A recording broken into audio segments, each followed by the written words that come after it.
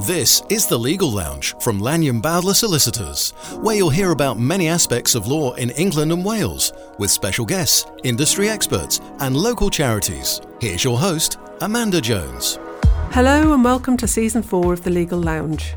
If you haven't heard the shows in the first 3 seasons, there's plenty of content for you if you're going through a divorce, want to know more about claiming for injuries, or if you're training to be a lawyer. You'll also meet some amazing local charities and learn about the work they do.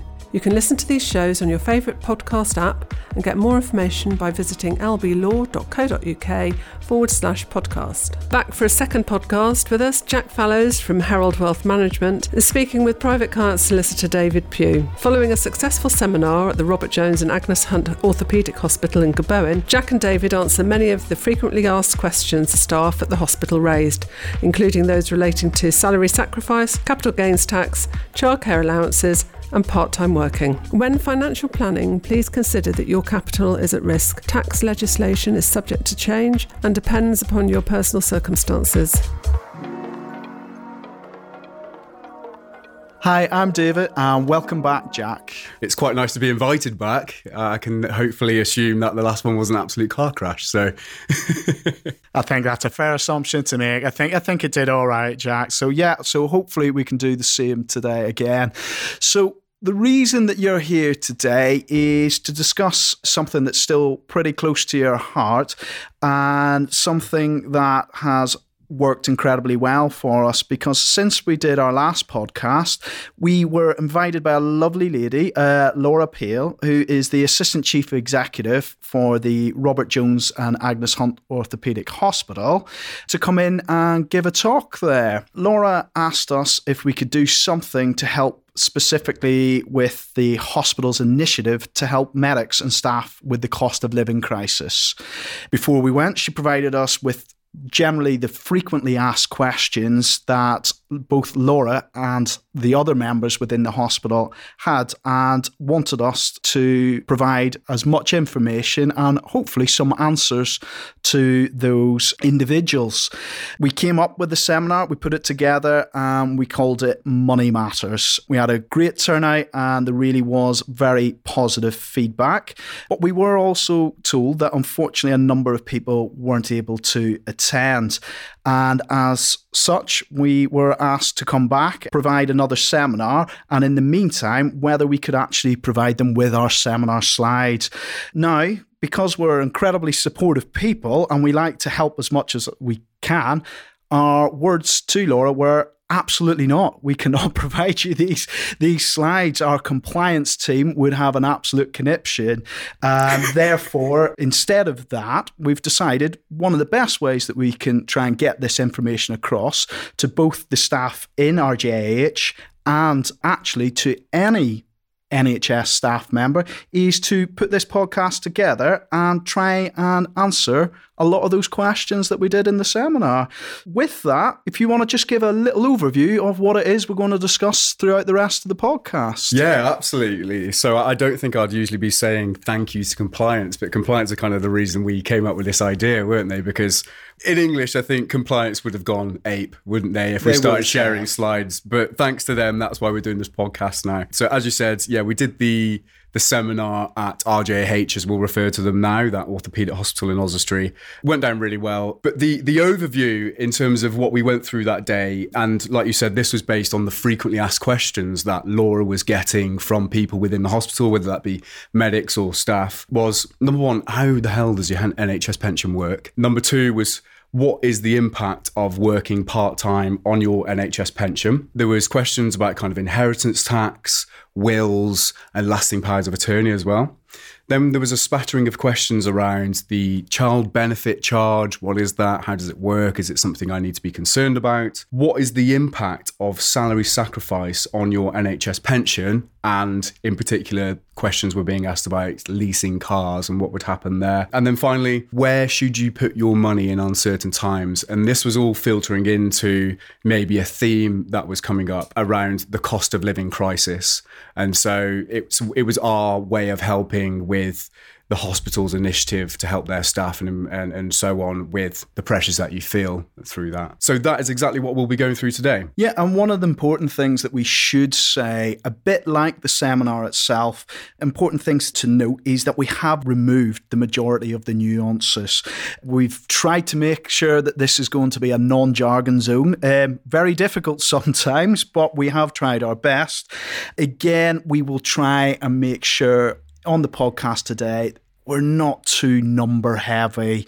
What we don't want you to do is to lose track of where we are. So we are going to try give you the main pertinent points and information without being too heavy for you. Yeah, absolutely. I mean, I work with numbers for a living, but when you get a podcast that's just full of numbers, it's like R2D2's hosting a podcast, which the amount of people that have them now, actually, I wouldn't put it past him. What we would have looked at first in the actual seminar was how does your NHS pension work?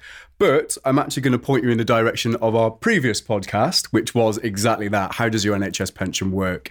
Episode 1, Season 3, that was on the 25th of July, if you go on your podcasts app or on the Lanyon Bowdler website. And that's, 25th of July. And it was called Understanding the NHS Pension. So I'm going to glide over now to the impact of part-time hours on the NHS pension. This question was coming up quite frequently. I think it was kind of top of the pile, really, in terms of part-time hours, the impact on the NHS pension.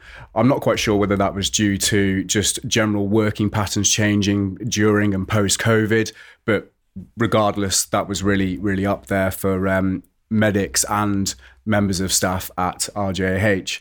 So we set about answering that. Now, I'm going to have to split this down into the different schemes of the NHS pension so that you can understand the impact on them. So for the 1995 and the 2008 scheme, I'm going to put them together and just say, if you were to reduce your working hours, it will not affect the benefits you have already built up.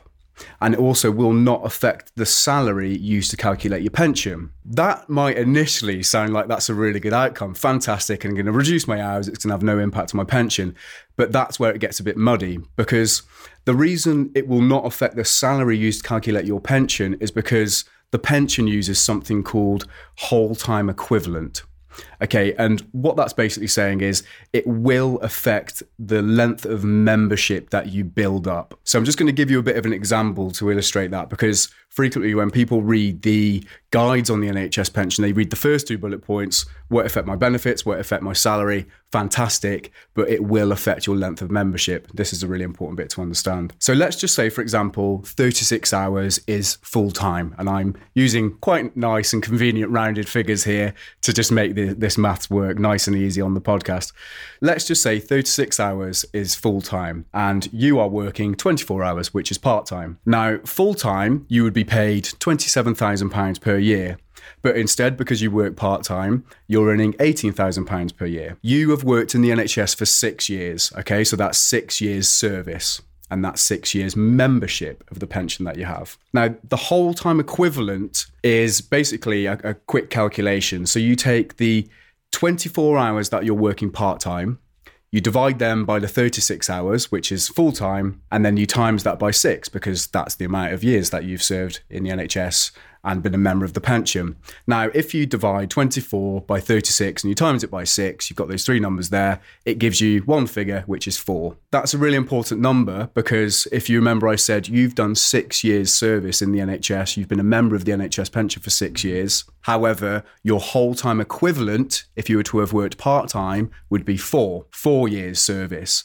So for that calculation, what I'm trying to say here is, even though you earn £18,000 per year, for the calculation of your pension, they are taking the full-time, whole-time equivalent, which is £27,000, but they're doing that based on you having worked in the NHS 4 years, not 6. So you can see the difference between the two is, yes, you can reduce your hours, and no, it won't necessarily reduce the benefits you've already built up, and it won't affect the salary used to calculate your pension, but it will affect the amount of years they use to calculate that pension. So working part-time hours absolutely does reduce your benefits going forwards in the 95 and 08 schemes. However, a lot of people now will be in the 2015 scheme. So let's move on to that. In the 2015 scheme, it's far easier to work with. So I can say categorically, it will reduce the pension that you accrue each year. And that is because the pension you earn each year is based on your actual pensionable pay. You're kind of contributing to the pot each year.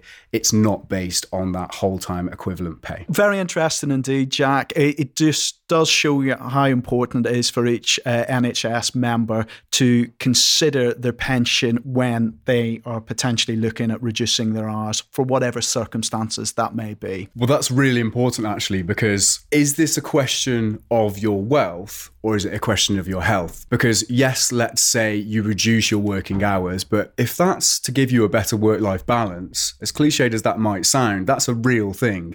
So yes, you're going to be reducing the benefits you accrue moving forwards.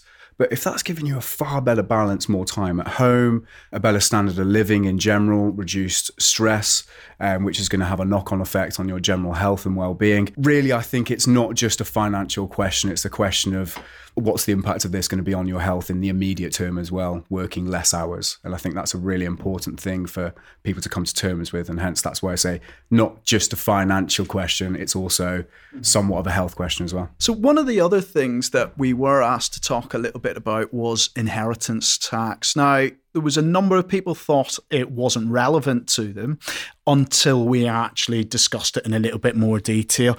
And the reason people thought it wasn't relevant to them is because of the old adage of, well, it's a tax on the rich.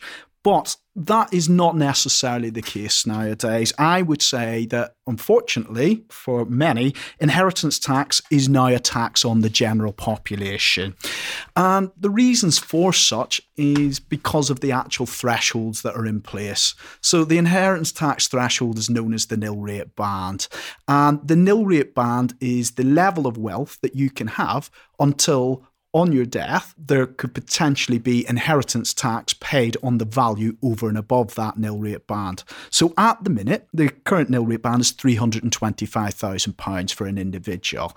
When we look at a couple, so spouses, husbands, wives, civil partners, then we quite often look at them in conjunction with one another and we look at doubling up that threshold because quite often, not necessarily always the case, but they would normally leave everything to one another on the first death. And anything between a spouse to the other, whether during their lifetime or on their death, is spouse exempt. There wouldn't be inheritance tax to pay on that. So that's our basis for a couple, is looking at £650,000. There are some other things to take into consideration, and there is another threshold as well that comes in as well, known as the residence nil rate band. And that's when a residence is ultimately passing to a lineal descendant, so children, grandchildren, etc. And that can be up to another £175,000 per individual. So if a married couple had a property ultimately passing to children and that property was worth £350,000 or more, again, taking away any nuances, then their total threshold could potentially be up to £1 million. Now, that sounds absolutely fantastic. Who doesn't like to hear £1 million? You know, that's a lot of knots. But if we take that back a step and actually look at it in real terms, is that actually a great threshold to have or not? Well, the nil rate band itself, the £325,000, has been the threshold since 2009. We're now in 2023 and it hasn't changed, nor is it going to change until at least 2028. However, in the same period of time, from 2005 right through to 2022, the average house price has nearly doubled, from 150,000 near enough to £300,000. So I would say the thresholds aren't quite keeping pace with that. And it's starting to pull in a lot of people that did not think that inheritance tax was an issue into that bracket. Now, why is that important? Well, it's important because people can potentially take some really good advice and do a little bit of planning around their estates, whether that's involving their wills or other lifetime planning. Now, some of those types of issues are actually discussed on other podcasts within the Legal Lounge. And I would suggest that if you've got the opportunity, listen to a good number of those because they will provide you with some excellent bits of information. Yeah, that's something I see a lot as well now, David, is where people think inheritance tax is that tax for the rich, but now they're getting caught by it as well. And it feels quite punitive as well, because it's kind of at the latter end of your career or your life where you really start to realise, crikey, I'm above the thresholds that the government have set before I start incurring inheritance tax. It's a bit like your reward for working bloody hard your whole life. Well done. We now want some of that when you pop your clogs. That's not the only tax, though, is it, to have stayed the same whilst the cost of living and the cost of property and so on has gone up over time. There's a few others, isn't there? There is indeed. And actually, I would say that there is a tax that, instead of actually staying the same, is now being reduced. So if you are aware of capital gains tax, which is a tax when you either sell property, investments, or other potential items for more than you originally purchased them for, you could end up paying capital gains tax. Now, each individual, as it stands right now in the tax year of 2022-23, has got an annual allowance of £12,300. So they would only be taxed on anything over and above that gain. That is changing from April this year, going into the new tax year. And instead of £12,300, we're now looking at £6,000 of being that allowance. Now, that is more than half. And again, from the tax year thereafter, so in April 2024, it is then being halved again to £3,000 for your annual allowance. That is definitely going to catch a lot of people, or certainly make their decision making a lot different from what it currently is. So another consideration to make is actually in relation to gifting. So again, I did what I would call a fantastic podcast with my good colleague Edward Rees about the pitfalls with gifting property to your loved ones. But let's say we're just talking about gifting cash. Well, a lot of people that I speak to are aware of what we call the 7-year gifting rule. And they understand that if they make large gifts and die within 7 years thereafter, that the value could potentially get taken into account for inheritance tax. Well, the one thing that everybody should be aware is you can gift up to £3,000 per year without it having any impact on your inheritance tax estate. Now, again, sounds all well and good, but that gifting allowance of £3,000 has not actually changed since 1981. It is still the same allowance. So again, it just brings us right round in a circle to show that costs, values, everything is increasing, but are the allowances increasing? It certainly appears that they're not, and people will have to look at a lot more planning in the future. Right. So the next thing on the list of questions that Laura Peel received from the RJH hospital over in Oswestry was the child benefit charge. I get this quite a bit as well. A general amount of kind of unfamiliarity as to how it works. Does it affect me? Is it something I should be concerned of? So first of all, I'm going to just give a whistle-stop tour through what it is. Then I'm going to talk about what is the potential issue and whether that could cause you some problems. So first of all, it was introduced in 2013 for people who are responsible for bringing up a child. The child must be under 16, or if they're in full-time education, under 20. And effectively, it's help from the state. So your eldest or only child will receive £1,133.60, okay? And then any additional children thereafter are going to receive £751 and 40p, and that's per year. Only one person in a household can receive the benefit. There's no limit to the quantity of children that can receive that benefit, though. National insurance credits towards your state pension is also a benefit you get here as well. So if you're, for example, staying at home raising those children, you're still getting your national insurance credits. The reason that's important is because, again, they go towards your state pension. And then your children at age 16 also get automatically enrolled onto national insurance as well, so they can start accruing and gain those sorts of benefits. Now, what's the issue? You or your spouse or partner, you don't have to be married, it's just living together, If you have a net adjusted income over £50,000, now I'll put that bit of accounting talk into English, which is total income before allowances minus your pension contributions, okay? If that's over £50,000 per year, you're going to get a 1% reduction of your child benefit for every £100 that goes over the £50,000, okay? If you've got an income over £60,000, whether that's you yourself or your spouse or your partner, as long as you're living together under the same roof, if your income's over £60,000, you're going to have lost 100% of that child benefit. That can really pinch people when you consider that for the first or eldest child, that's £1,133 per year and £751 per child thereafter.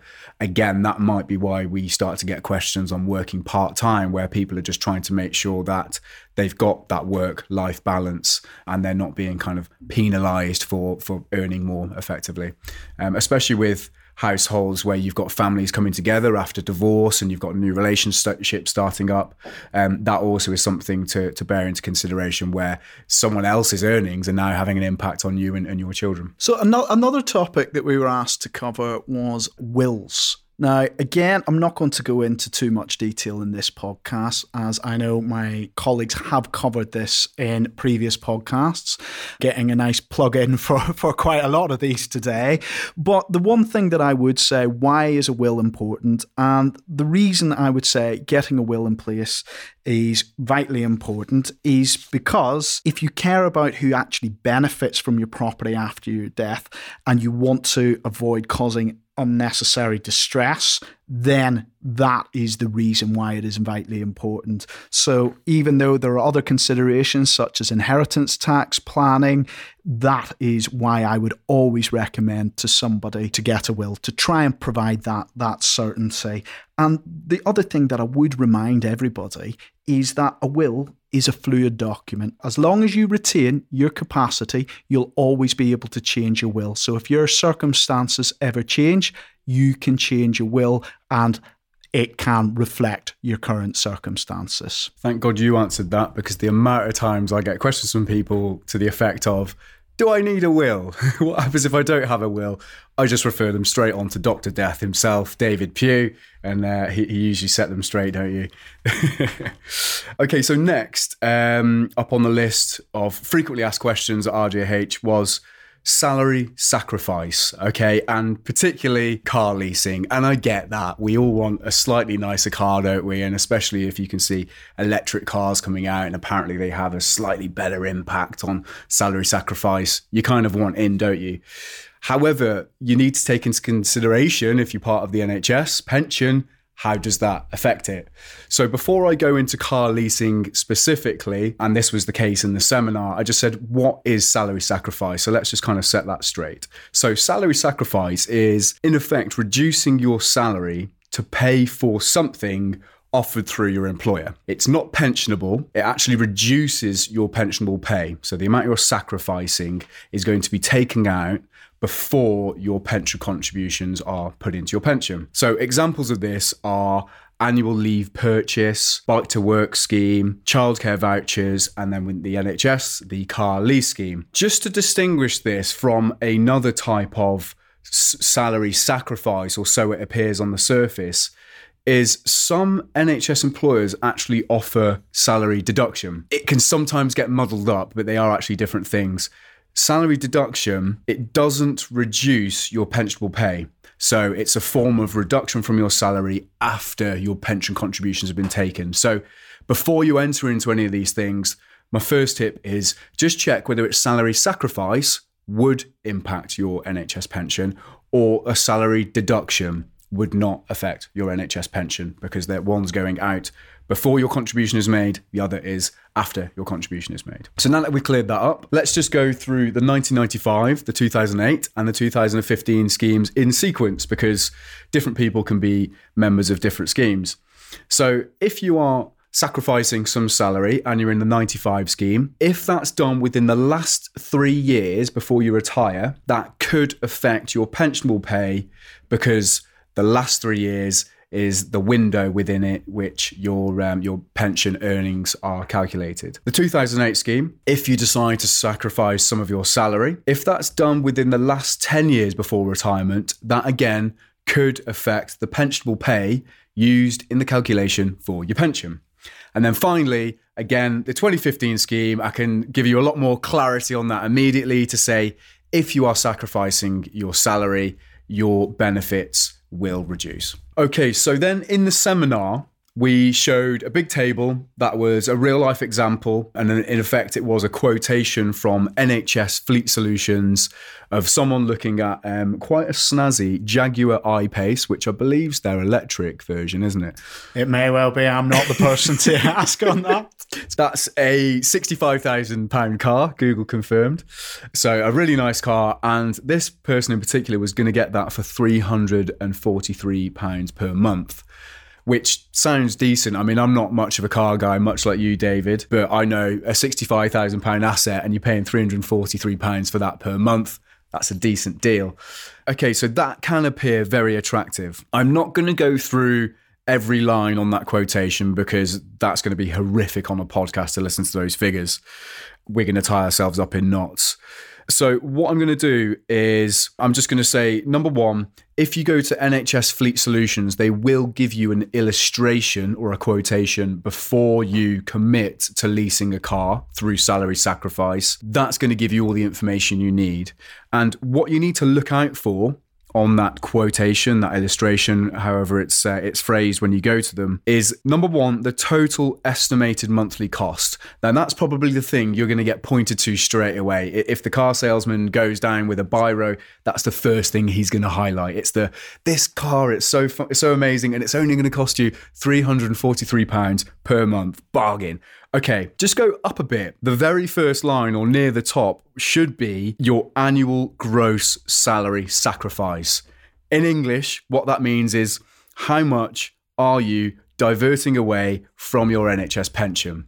That's a very different figure. In this example, that's £8,253 per year. So that's a decent amount no longer going into that pension each year. Hopefully from that, you can see we need to be careful, not getting wrapped up in that shiny new car, as lovely as it might look. Sacrificing some of your salary in order to get that car, which might be appealing in the short term, could affect your retirement plans in the long term. That might mean if you do that for a really long period of time, you might have to retire later, or you haven't got as much coming to you in form of income from your NHS pension in retirement. That's a big deal. Okay, so it might be worth giving those two options, going for the not so expensive car or not sacrificing any salary instead. Now, this next point, I'm not going to go into too much depth because we could go down an absolute rabbit hole here, David, and I can see you wincing at it. Also, if you do enter a salary sacrifice scheme, say, for example, the NHS Fleet Solutions scheme, it can increase your pension significantly when you finish the lease car scheme. I'm going to stop there, avoid the rabbit hole. That sort of thing, if you've got an accountant, definitely speak to them, okay, before going in and coming out. And again, if you've got a financial advisor who knows anything about the NHS pension, again, it's wise to speak to them first. It's not impossible to look at your figures or at least articulate in general terms how that's going to affect you. But going in, just make sure you're looking at the difference between the total estimated monthly cost, how much it costs, and how much you're sacrificing. That's the first thing. Secondly, make sure someone's explained to you properly what happens if you come out of that, because it can have quite an impact on your NHS pension. I'm just going to add one little thing in there as well. Benefits in kind. This is never mentioned when people are talking about having some form of benefit through their employer, okay? So this could be, like I mentioned, the lease car scheme through the NHS, but this goes for outside of the NHS as well. Benefits in kind aren't usually mentioned, and especially not by that car salesman who wants to to flog you that car. Okay, so HMRC, when you've received a benefit like that from your employer, that sort of benefit, the car, they'll see that as though you've earned it. So I'm just going to use a very round figure here so it's easy to understand. Let's just say that your benefit is the equivalent of receiving £100 per month. HMRC say, well, yeah, we know that's not technically receiving £100 in your bank account, but that's the value of a benefit that you're receiving that could have otherwise been cash. Therefore, we're taxing you on it. And the way they tax you on it is they are going to take the list price of the car. They're going to times that then by the car's CO2 emissions, and it'll have a different bracket for that. And then they'll also look at your income tax bracket as well. So you could be a 20% taxpayer, a 40% taxpayer, or a 45% taxpayer, let's say. But fundamentally, benefits in kind in their most simple version will work in the effect of, say you've got £100 in benefit and you're a 20% taxpayer, you're going to be paying 20% tax on that. Therefore, you'll have a tax bill each month of £20. It's not going to look like that exactly because you'll have that at the end of the tax year. But in effect, it's that £20 if you're a 20% taxpayer, or £40 if you're a 40% taxpayer, so on and so forth. That isn't really taken into account. So when people are looking at that total estimated monthly cost and they're looking at that Jaguar I-Pace at £343, fantastic. What they're not doing is adding on each month the benefit in kind taxation that they will have to pay as well. It's kind of like a little bit of hidden taxation, but again, it's worth being aware of. And there's not many people that would point it out to you. Definitely not the car salesman, probably not your payroll department. You're probably just going to get that reduced from your salary. And that is obviously why obtaining specific advice for any of these types of decisions is so important. One of the big things, and actually I would say the main question that I was asked when we went to the RJAH was, what exactly do lasting powers of attorney do and how do you put them in place?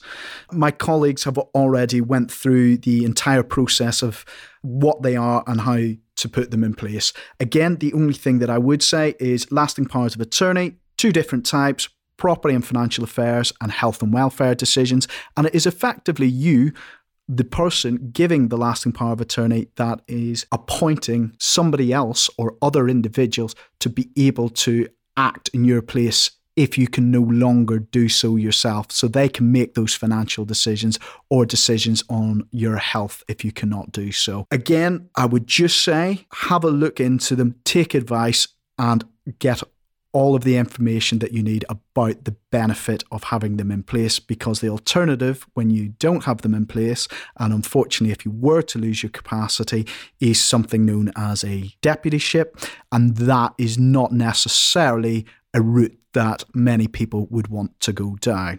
Okay, I'm quite glad you mentioned that as well, David, the LPAs, is because the final part of our seminar was all about helping people find a correct path through really uncertain times. We've been through Brexit, still going through that. We went through COVID, and now we're feeling the hangover from that. We're going through the conflict in Ukraine. Whenever you get challenging times, it's almost as though media outlets go into absolutely high alert and you're just bombarded with crises you need to be aware of, and also tips and different things that you need to do to make sure you've battened down the hatches correctly.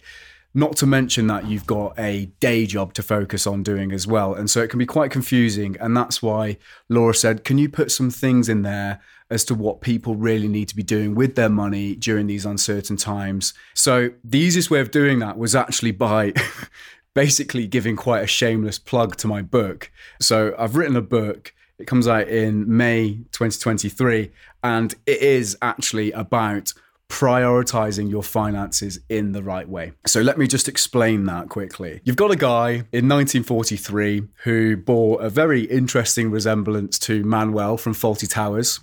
And this guy was called Abraham Maslow. And in 1943, Abraham Maslow created what we now call the hierarchy of needs. And fundamentally, what he postulated, always wanted to use that word, was humans have 5 basic sets of needs. And they go like this. First, you should start off with your physiological needs, which is food, water, shelter. Once you've fulfilled that need, you should be moving on to the next, which is safety, such as security of employment and security for your family and your property. Once you've fulfilled that need, you should then be moving on to kind of love and belonging, such as having a nice family around you, friends, and maybe even an intimate relationship. Beyond that, you then move on to esteem, which is related to having people respect you and respecting others. And then finally, self-fulfillment, which is actively going out and searching for problems. So fundamentally, Maslow was trying to say, until you have fulfilled a need, that need should really be monopolizing your consciousness. And I think he even went so far as to say, if anything is seen as a threat or could thwart that need, it should be seen as a fundamental threat. And I know the guy was writing this during World War II, so it's quite strong wording from Maslow there, but I think he's got a point. The reason being is because in society, and this was actually a weakness that Maslow pointed out himself in 1943, was that society will constantly push us to move up the hierarchy of needs quicker than we should do. So, for example, before we've properly sorted out our security of employment for ourselves, our family and our property, We'll look at our neighbours, for example, who've just got a flashy new car, or they're going on lovely holidays, and then we think, we want to do that too.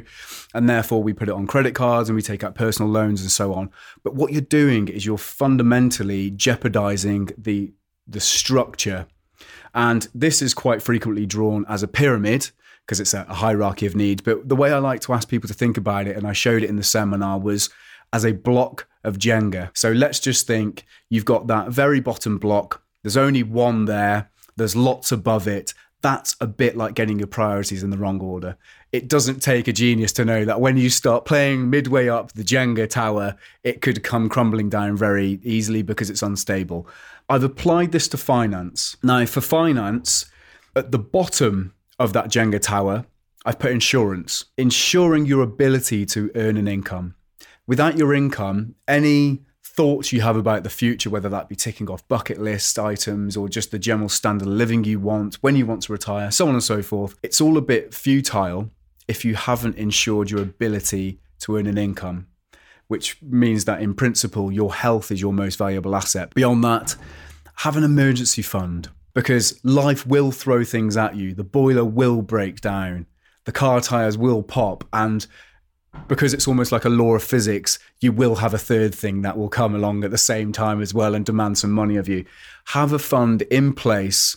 It might be a multiple of your outgoings, such as 3 times your monthly outgoings. Just always keep that in cash so that you can always weather the storm. Now that you've done that, you've got a pretty solid base to your Jenga tower. Okay, there's lots of blocks there, and we can start to do some more interesting things. So now, for example, you can start thinking about investing. Beyond that, you can think about retirement. And then finally, you can start thinking about your legacy and inheritance, and how are you going to give those assets away in a way that fundamentally doesn't give too much to HMRC and helps future generations. How do you use that during challenging times? Well, number one, make sure you're always working from a very solid base. If you go on Instagram and you see something that's saying, you should invest in cryptocurrency, just think, okay, well, that falls into the investing bracket. Have I fully ensured my ability to earn an income? If, for example, I exceed my sick pay, if I'm in an accident or an injury or something to that effect, and if the proverbial does hit the fan, can I withstand that and pay for it out of some cash, not on a credit card? If you're ticking yes to those, by all means, then start looking at investing. Thanks for that, Jack. That's really insightful as to what people should be prioritising, not just NHS staff, but any general individual should be prioritising in their life when it comes to their finances.